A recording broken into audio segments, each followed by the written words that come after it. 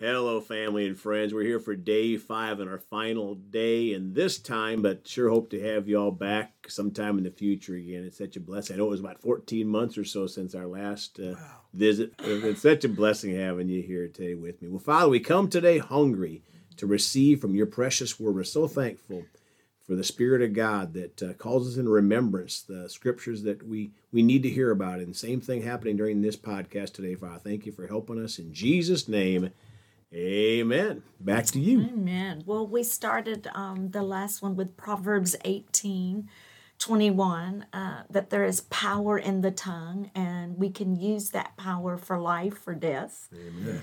If we indulge in it for life, we'll receive life. If we indulge and use our tongue for death-filled words, we're going to receive death-filled results. Yeah. Yes. And so we were talking about that. I was thinking about that scripture in Proverbs 6:2. It says, you can be caught or snared by the words of your mouth or the words of your lips. And that word caught or snared means to be caught or trapped. Yes. And so if we can be trapped by the words of our mouth, we can be loosed by the words of our mouth. Yes. Amen. And so God wants us to be loosed. He wants us to lose his will in our lives, in our families' lives, in our church family's life. He wants to have impact in this world and show his goodness through us, living, spirit-speaking beings. Amen.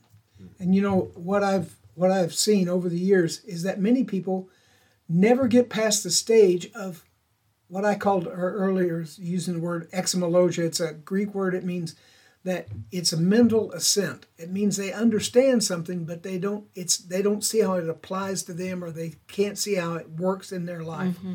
And they never get past that. So they always see other people doing it, and they'll think, that's right, I guess. But I don't know why it didn't work for me. Something wrong with me, or something's not right, or something like that. And that's a lie of the enemy. Oh, man. Yes, it is. It's a big lie, and it's one of those consistent lies. Yep. Just keeps droning on and on and on. Yep. And I've seen that take place in people's lives, and I don't want that for anybody in the body of Christ. No, and we don't have to. We have truth right now. Right. The Spirit of truth, the truth-giving Spirit is in the Word of God. And if we agree with the Word of God, we don't have to believe that lie or accept that lie. But again, everything in God's kingdom is done out of faith. Yes. So we know we have to speak the Word of God by faith, Yes. not by how it feels. Sometimes it doesn't feel right. Sometimes we feel like we're lying or we're not saying the truth when we don't feel like the Word of God is happening in our behalf. But we have to speak it anyway by faith, because the Word of God is power.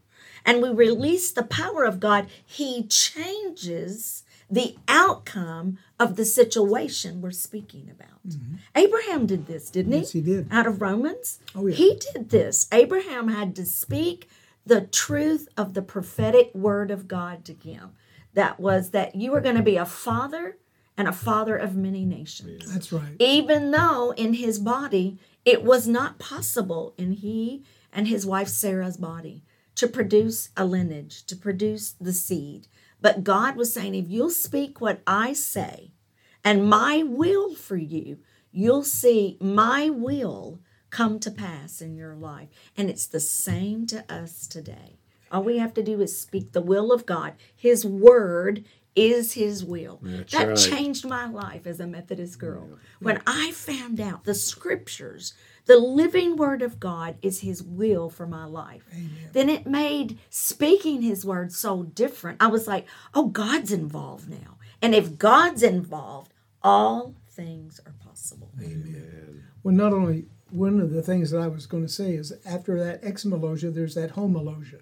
Homologia means it's like homogenized milk. The cream is mixed in with the regular milk. Mm-hmm. It's all blended together. And that's what you want to do with the Word of God. It needs to be become you. It needs to be blended into your life.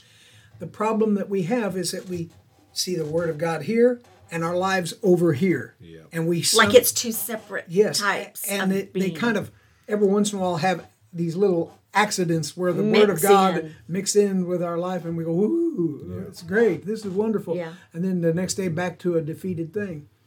I would say that if we can get ourselves to the point of recognizing His Word as His will is meant to be in us, part of us, who we are. Right. Then, in other words, when I say I'm healed by the stripes of Jesus, or I've been born again through faith in Christ Jesus, Yes. that is my heartfelt conviction. It's who I am. That is my decision. That I can prosper at everything I put my hands to. That has to be a heartfelt understanding and a conviction.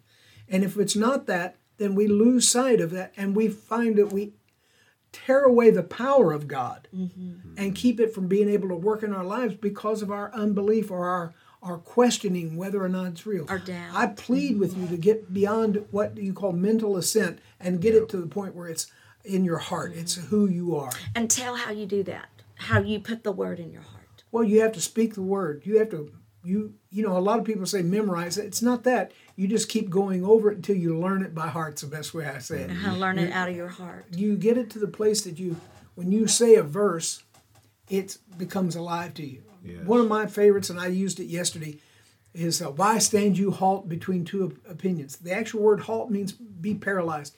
Have you ever seen somebody that just cannot make a decision to serve God or can't serve God? They go to church and then they goof up. They go to church and then they goofed up.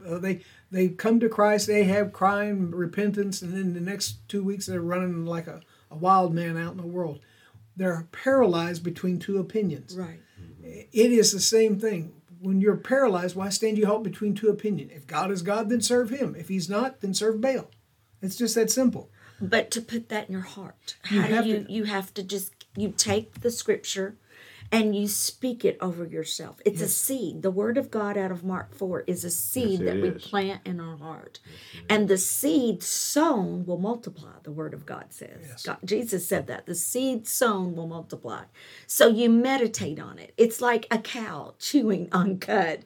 You just keep going over it and over it in different ways. You look at it from different ways. You might want to look up what those words mean, either in the Greek or in the Hebrew, whatever scripture you're looking at, and you meditate on them. You think about it, and you speak it over and over to yourself. And then what happens is faith starts working, and it drops in your heart. Then, out of the abundance of your heart, your mouth will then speak and agree with what God's will is according to His word. And then you get the outcome of the living word of God. The revelation that it's true. Yeah. You know, a couple of years ago, I dealt with COVID and I nearly died and all that stuff. And I remember every time I'd wake up that I would be saying, I'm healed by the stripes of Jesus. With long life, He'll satisfy me. Amen. And I could barely, breathe it out. Could barely say it, but you were trying to get it out. I was saying it over and over. The and nurses over would come to me and say, he's saying something. He's in there talking, saying something. on. And we found out he was speaking the word of God that he had in his heart over his own body. Yep. Not only was I doing it, and our others. son and many people in our church, but you were speaking that word over yourself. And that was life. Right. Because it was inside of you. It was in there. Yes, it was coming out of his heart, not out of his head or even the way he felt, because he felt like he felt like he didn't know if he was going to live or not. But he trusted. Yes. He trusted in God. You're not finished with me yet. Yes. And I see that this is the way God wants us to function. And our time's out, but I just want you to know, keep listening to these podcasts. They're a blessing.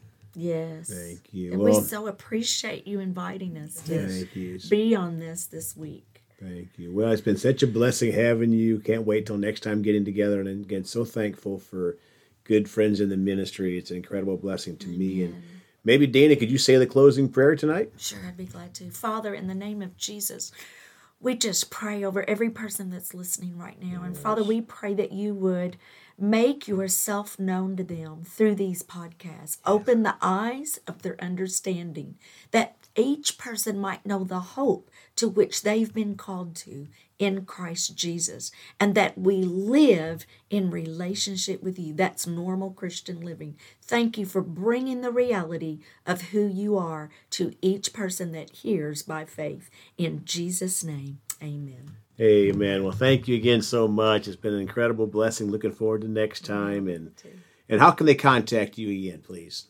Area code 812-457-8587. Area code 812-457-8587. I'll be glad to talk with anyone who wants to know a little bit more about our ministry, or if they're needing some help in their church and they just want to talk to somebody who's been preaching for 50 years. Praise God. Well, thank you again. Folks, we love you all. Please go talk to someone about Jesus today. Yes. You know, and I paused there because only one person still to this date has ever witnessed to me about Jesus. And so I know there's people out there like me that need to hear about him, not about religion, but about Jesus. And remember, Jesus thought about you on the cross at Calvary, and he's coming back soon.